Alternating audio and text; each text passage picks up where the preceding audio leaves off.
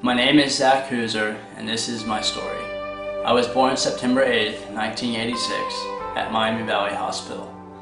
Prior to being born, my parents were told of a severe medical condition that I had called an omphalocele. And what that is where I have a hole where my belly button should be, and it's where my intestines would come out, and it would go into a gray sac. It's a thin layered tissue of where that is all kept. That is a condition that I had. My doctor told my family, my mom and my dad that, so then they ran to the library and they looked at all the information they can come up with, because they didn't really have internet back then, and they found out that I had 50% chance of living, and it was a very severe condition. So they made a doctor appointment right away with Dr. Goodwin, and he told them to stop looking at all that information and just come to him about that.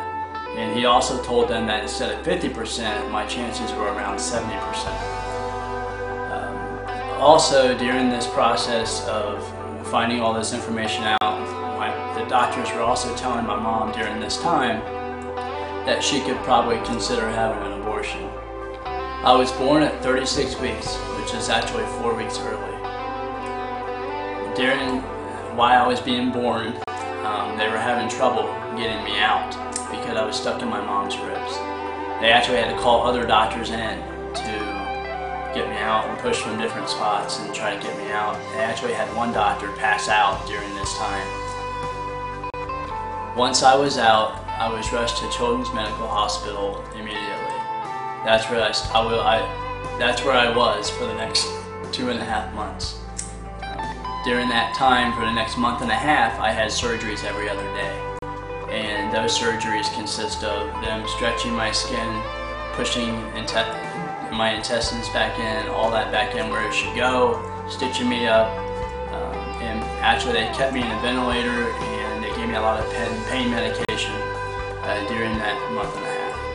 After a month and a half, they started to slowly take away that pain medication and tried to get me off that ventilator. And what ended up happening was I actually started turning black and actually stopped breathing, so they had to put me back on the ventilator and give me more medication. My mom, when I was talking to her about this, she actually said that I was stubborn, as in I'm a fighter, and I just never gave up. When I was between the ages of 1 and 2, my parents got divorced. Eventually they both remarried shortly after, and my dad is still married to my stepmom. I got 5 brothers and 1 sister, and it's great. My mom also remarried, and they were married for 6 years, and during that time there was an abusive and verbally during that whole relationship. That was a very tough time for me, especially my mom. That's where I really saw the fighter that she says I have. I realized where I got that from, and that was from her. It was during these times when my grandparents played a huge role in my life. They were there to lean on when I needed somebody to talk to. They were like a second set of parents. They also made sure I stayed Christ focused. And they attended Marshall Road Church, which I went there pretty much my whole life up to this point. And eventually I ended up going to Fairhaven Church, where I did a program called the E-Team. And what that is where you can act and do clowns, and you do puppets, and you do mime and dancing. And the whole point of that is to do ministry and to show God's love as kids to other kids and adults, and that's where I truly learned about what it was like to do ministry, and that's where I truly started to get my desire and calling that, hey, I'm going to do ministry. As I got a little older, I decided to go back to Marshall Road Church, and we got a new youth leader right when I went back, and it was Greg Cadle, and he was just a really cool guy, and I got to know him a lot, and he became somebody that I really looked up to. When I turned 16, around the age of 16, we ended up going to IYC, which is International Youth Convention. It was in Denver, Colorado. and we rode a train actually all the way there, which was a long ride, and it was a fun ride, but it was a great time, a lot of awesome speakers. But the biggest thing was, one of the biggest things was one of the outreach projects we did is we actually went downtown and fed the homeless and talked to them about Christ and let them know about what Christ can do and how He's there for them. And we fed them and we prayed for them.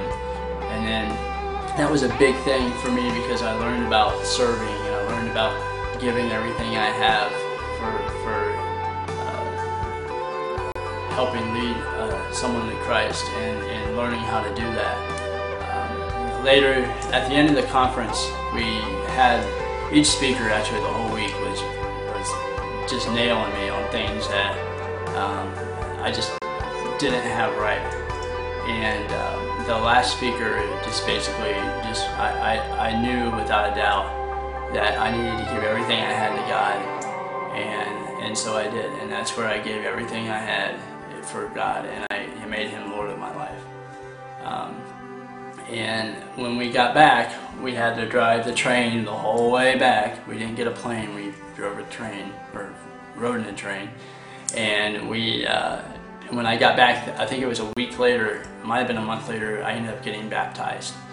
And the reason I did that is because I wanted everyone to know that I've committed myself to the Lord and that I'm giving everything I have to Him.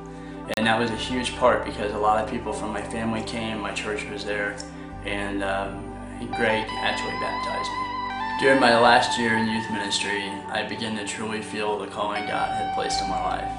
And I went to my youth pastor, Greg Cadle, and talked with him about it. And he then began to mentor me, and he began to challenge me and allow me to do things that he would normally do just so I could get that experience. And I took what I got from that and what God has prepared and placed on my life, and I actually got a lot of opportunities to do ministry and to get experience. And I actually, from Marshall, I went to Centerville Community Church and worked with their junior high. And that was a blessing because I learned a lot and I was able to work with an awesome group.